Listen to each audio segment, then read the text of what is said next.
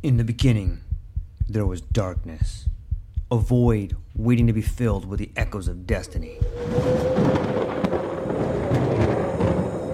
From the depths of time, legends emerged. Heroes forged in the fires of adversity, their stories etched in the fabric of eternity.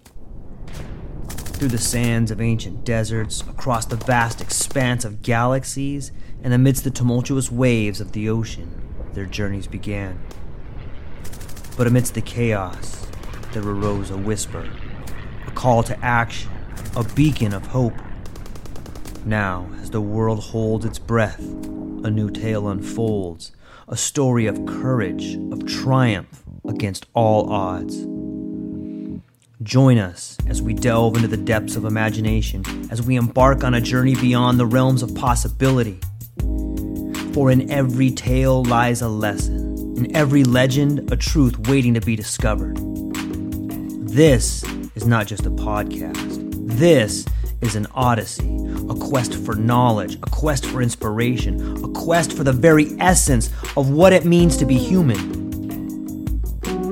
Welcome, dear listeners, to a world of infinite possibilities. Welcome, dear listeners, to the True Life Podcast.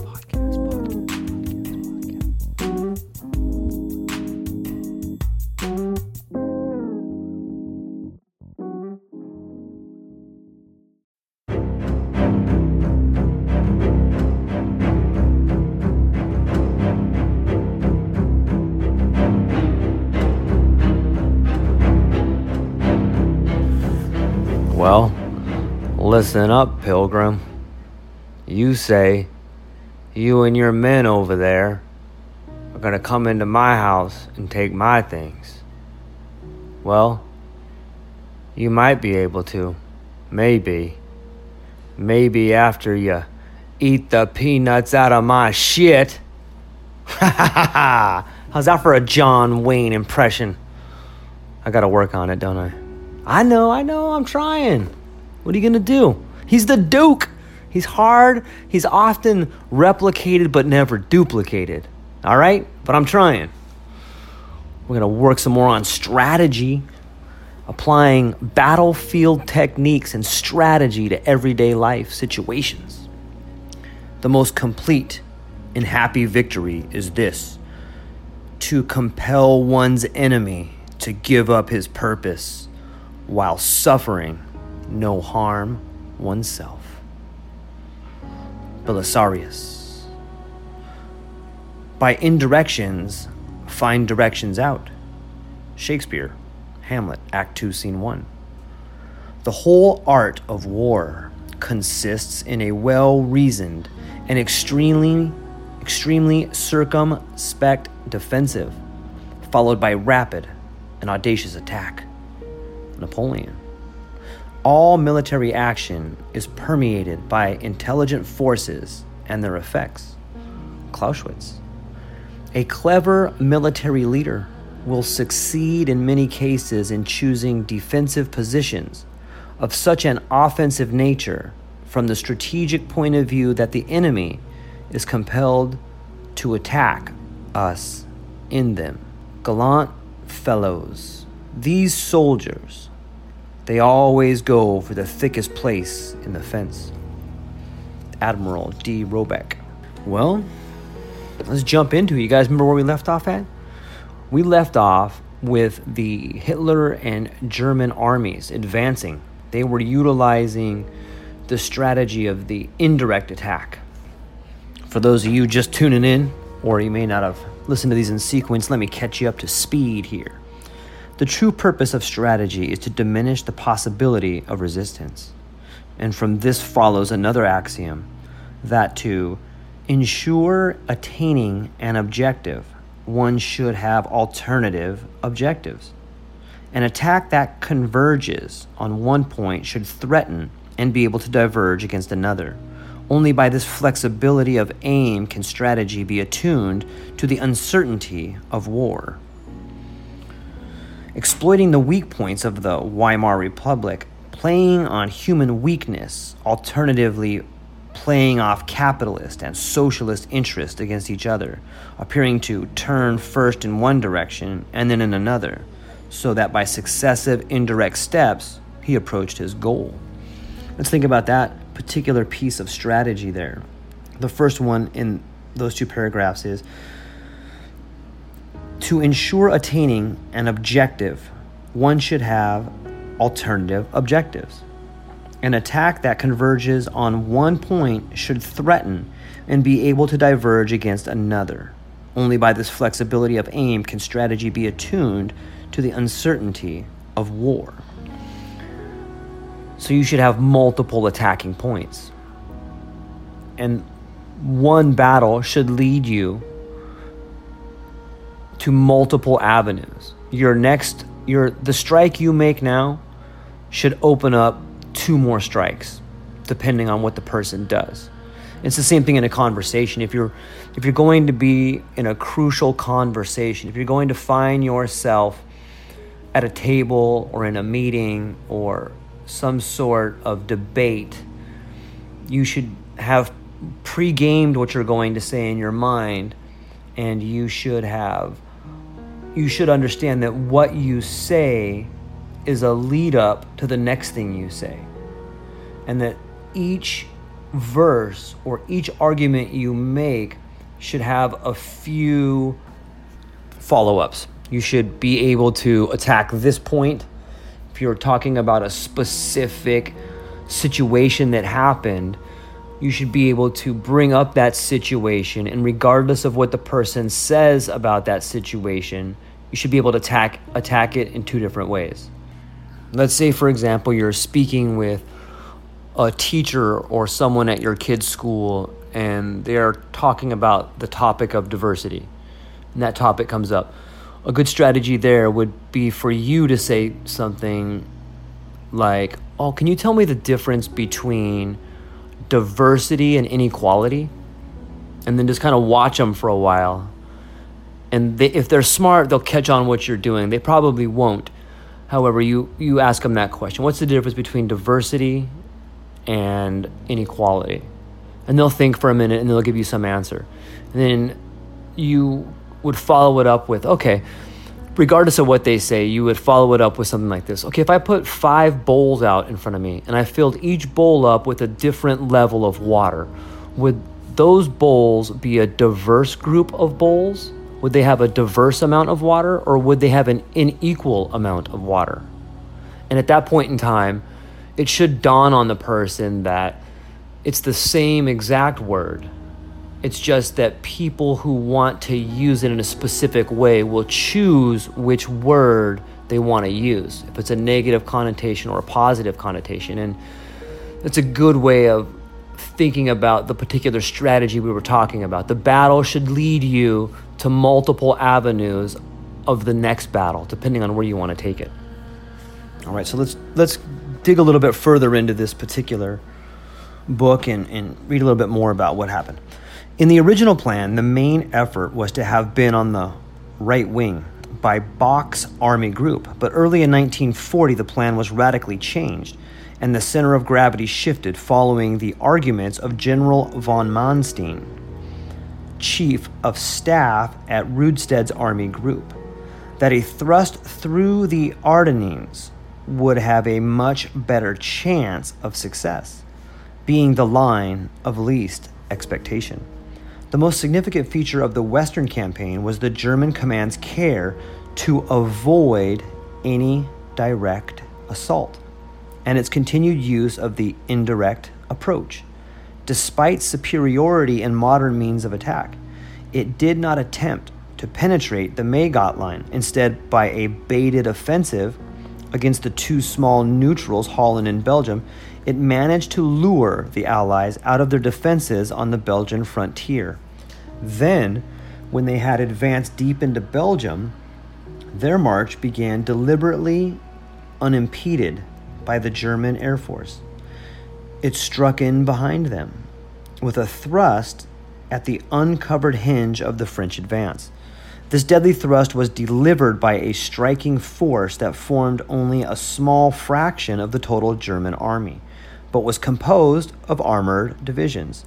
The German command had been shrewd enough to realize that for any chance of quick success, it must rely on mechanics rather than on mass.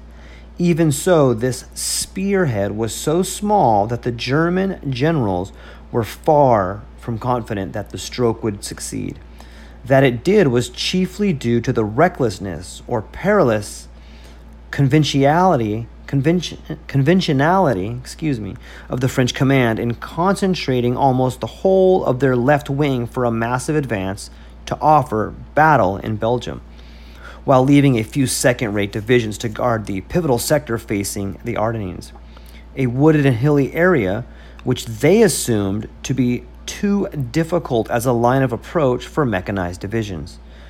The Germans, by contrast, in exploiting its possibilities for surprise, had shown their appreciation of the oft-taught lesson that natural obstacles are inherently less formidable than human resistance in strong defenses.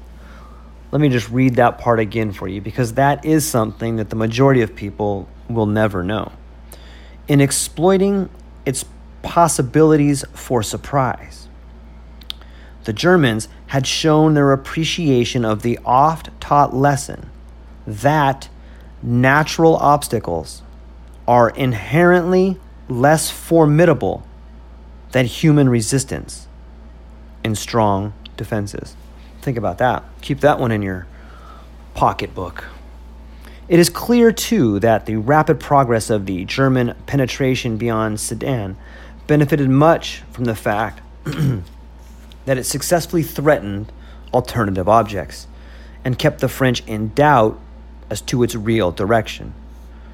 First, whether it was towards Paris or the rear of the forces in Belgium, then, when the German armored divisions swung westwards, whether they were moving on Amiens or Lille, selling the dummy, first one way and then the other, they swept on to the Channel coast. Right? So that strategy of selling the dummy, like which way am I going? It's kind of like a reverse pickle. Well, which way did it go, George? Which way did it go? You know what I mean by that? You're trying to sell the dummy, like which way am I going to go? Which way am I going to go? The tactics of the German forces correspond to their strategy, avoiding head-on assault and always seeking to find soft spots. Again, in the first podcast, we talked about if you want to strike hard, if you want a great victory, then you should strike where people to do that. However, it's one of those things that's often looked past. One of those things that's right in your face that you don't even see. While the Allied statesmen, vitally misunderstanding modern warfare, called on their armies to meet the invasion by furious, unrelenting assault, the German tank tide swept round and past their clumsy infantry mops. The Allied troops might perhaps have stemmed it if they had not been told to cast away the idea of defending barrier lines. Nothing could have been less effective than their attempts at counterattack. While the Allied commanders thought in terms of battle, the new German commanders sought to eliminate it by producing the strategic paralysis of their opponents, using their tanks, dive bombers, and parachutists to spread confusion and dislocate communications. This is one of those points that I want to bring up where you're seeing a new type of warfare being fought for the first time. In conventional terms, it's like, you have you heard that saying, like the generals are fighting the last war? Often you'll hear, if you listen to some military leaders speak, or if you listen to some commentary, you'll often hear that term that the generals are always fighting the last war. Well, that's not always true. In fact, there's a lot of great young men and women that are engaging in new tactics and coming up with new ideas, and that's usually what wins the wars, is a new strategy. And this is a good book to get at, and this is a good passage in this book because it illustrates what's happening here. You have the Allied powers, and they are in fact fighting the strategies of the old war. You have this new nimble German force that's going out of their way to try and never have a head-on attack. In fact, they're always sweeping behind to kind of pull in that Napoleon maneuver. So it's a great way to look back at history and see these tactics being used. Ultimately, what I try to do when I'm reading this, and I hope that you guys try and do also, is that as we are taking time to read a little bit of the book and read these passages and break down the battles, we can go back and look at what they did. Try to go back in your mind's eye and replay some crucial conversations and think about the strategy that you used.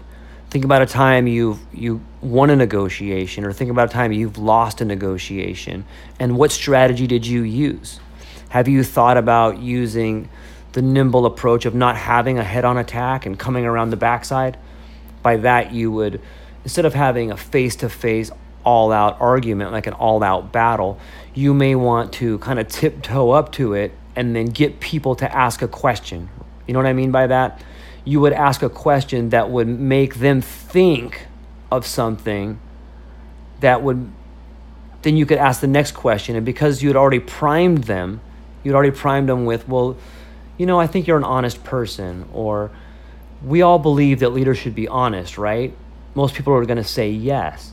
So you've kind of set up that little battle right there. And then you can ask them about something they did that you knew was wrong. And now they're kind of in a catch-22 where they've already told you they're an honest person, or they've already told you they agree that a leader should be honest. So now it's going to be very difficult for them to admit that they've lied to you when you know when you know that they have, or when they've done something wrong. And when you can pull off a maneuver like that, it's devastating. And I highly recommend it. So just think about these battles and the strategies you're using and how you can apply them. All right, let's jump back into the book here.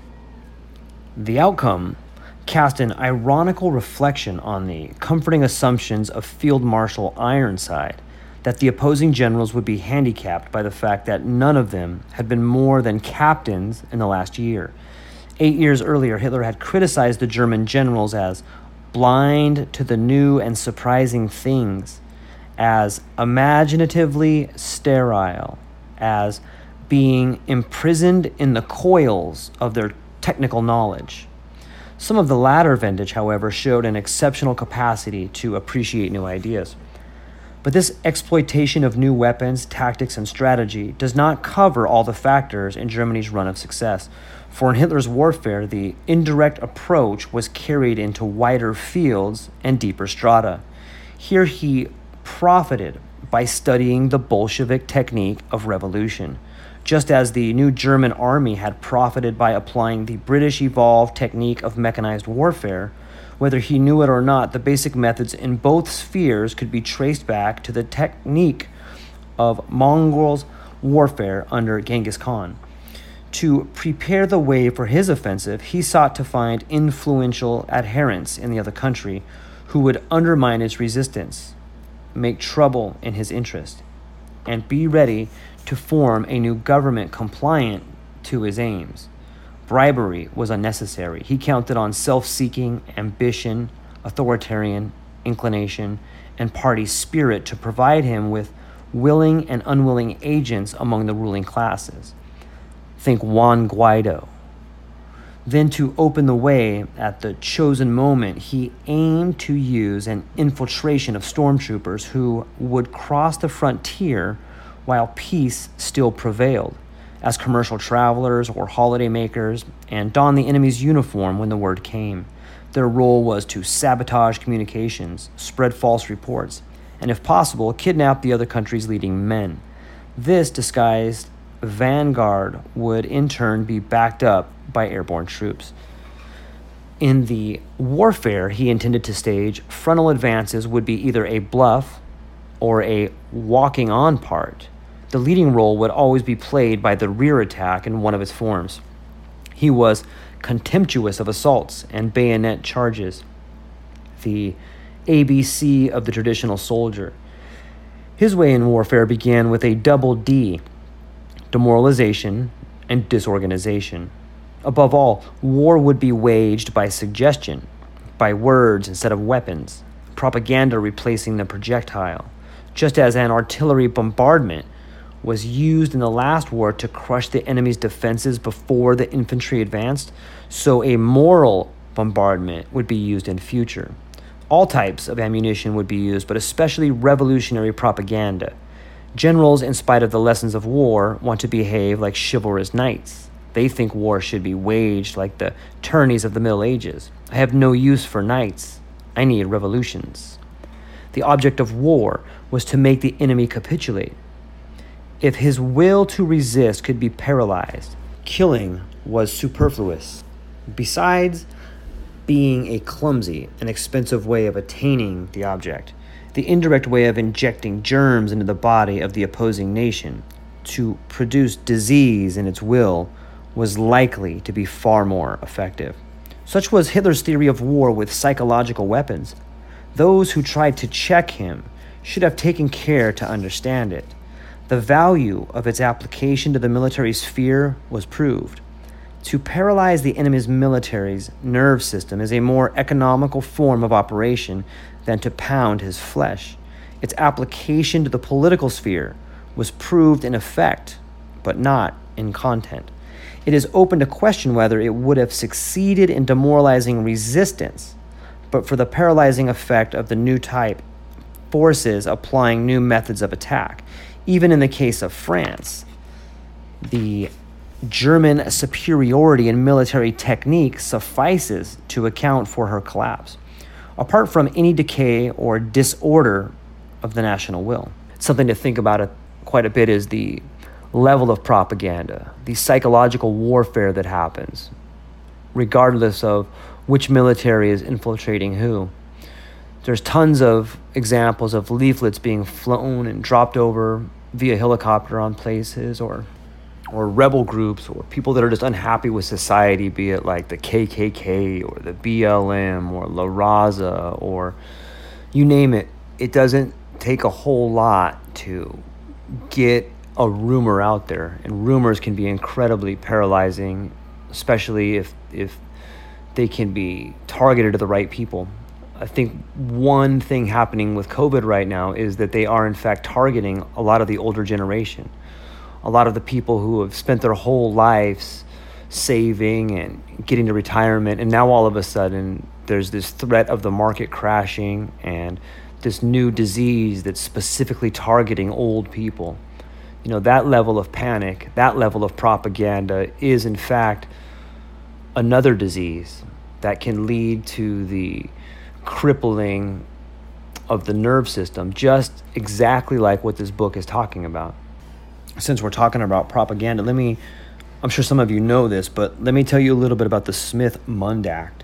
The U.S. Information and Education Exchange Act of 1948, popularly called the Smith-Mundt Act, is the basic legislative authorization for propaganda activities conducted by the U.S. Department of State, sometimes called public diplomacy.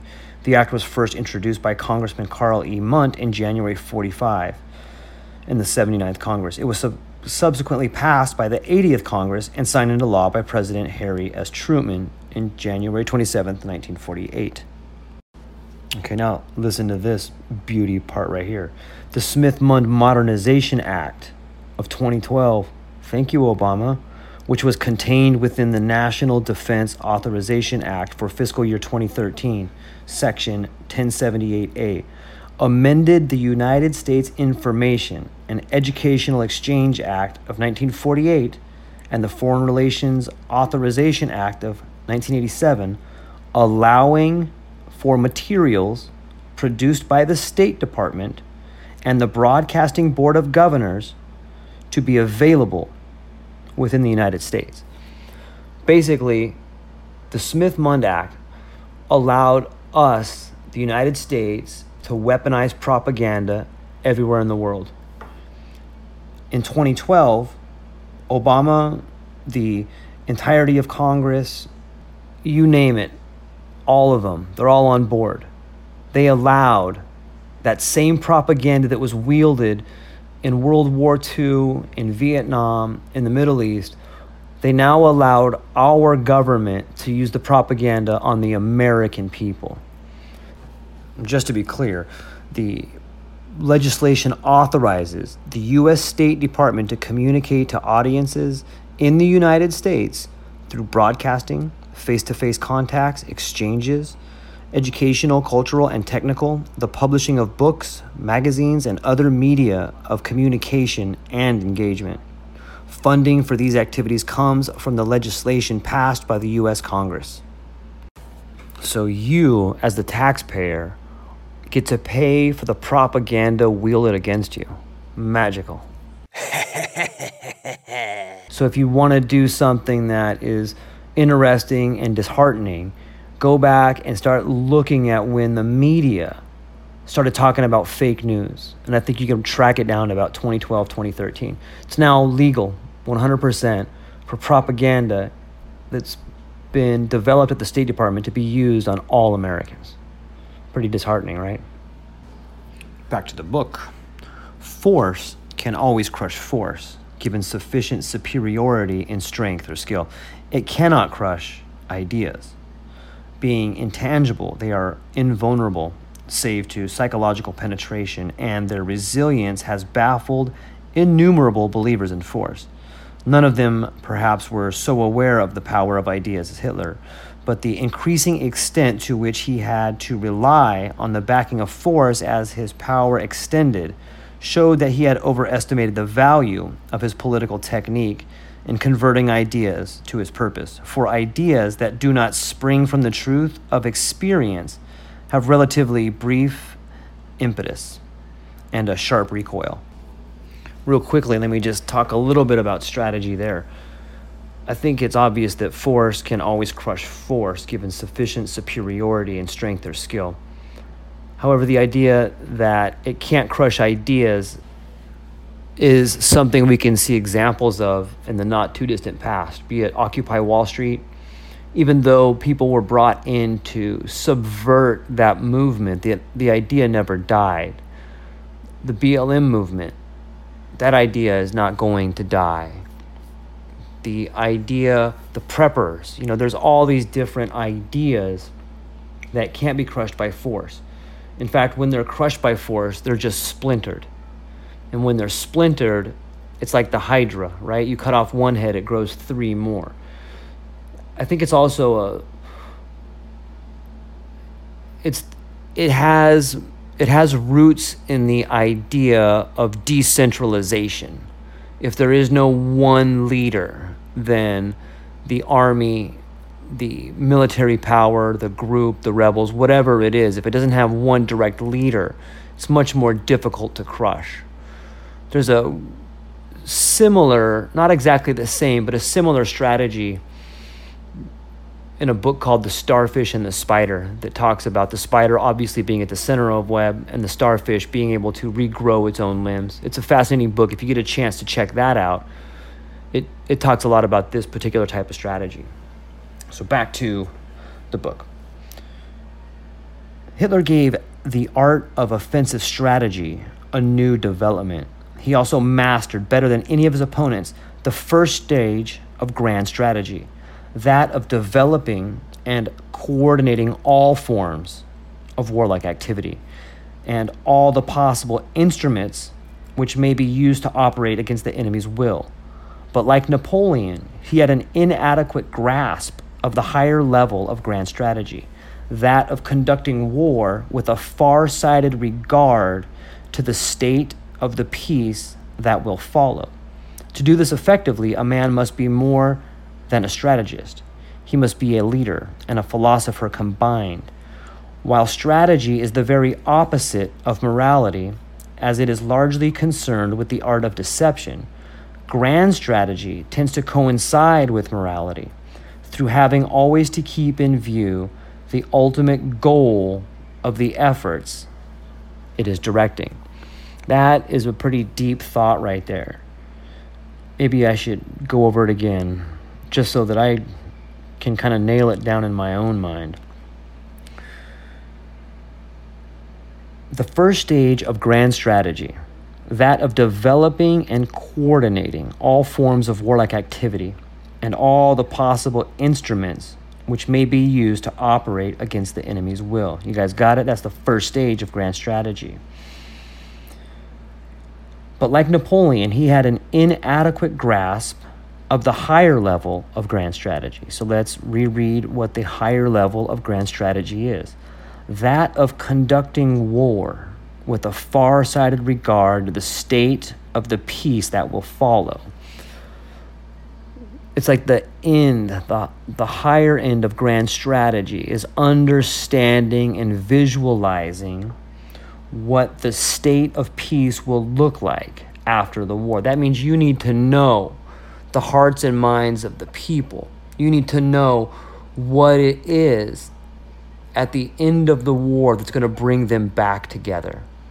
You need to have multiple outcomes in case one doesn't work, right? If you don't have one objective, or if you have one objective, then you should have backup objectives. That means that you need to have a plan ready to go to put people back in somewhat of a working environment, in somewhat of a rebuilding environment. And that is incredibly difficult to even begin to think about doing. I like this next part too. While strategy is the very opposite of morality, because it is based in the art of deception, grand strategy tends to coincide with morality through having always to keep in view the ultimate goal of the efforts it is directing. It's amazing to think of a grand strategy having a type of morality to it. Fascinating to think about.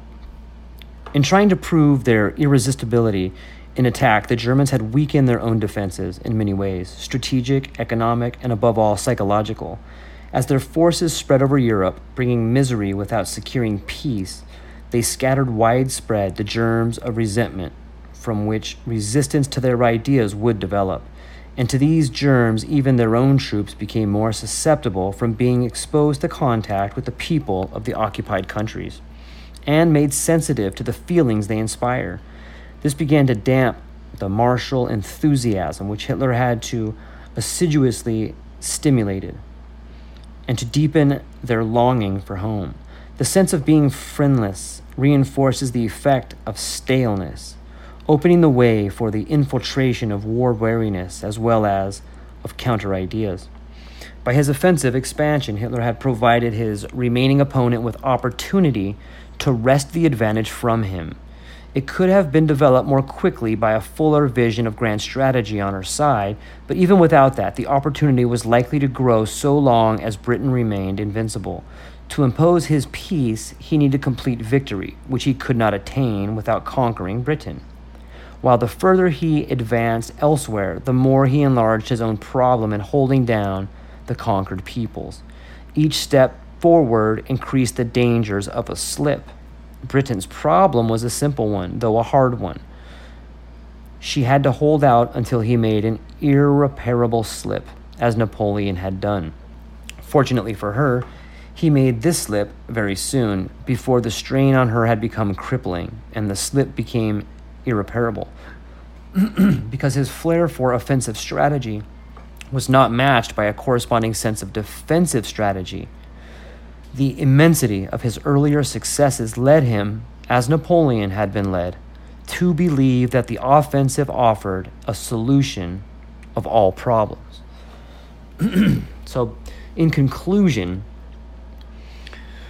try and think about, let's go back just a few paragraphs and try to wield this in your life. Try to think about the higher level of grand strategy in relationships, and that is to be able to understand the outcome, be able to understand the peace that the battle you wage will eventually end up in. Right? What outcome do you want from this? What is going to be the way to get people to work together once you have begun the battle, or won the battle, or begun the war, or won the war? Whatever it is, what is going to repair the damage that you did? the first stage of grand strategy, that of developing and coordinating all forms of warlike activity and all the possible instruments which may be used to operate against the enemy's will. That's the first form. That's the first stage of grand strategy. The higher level of grand strategy, that of conducting war with a far-sighted regard to the state of the peace that will follow. To do this effectively, a man must be more than a strategist.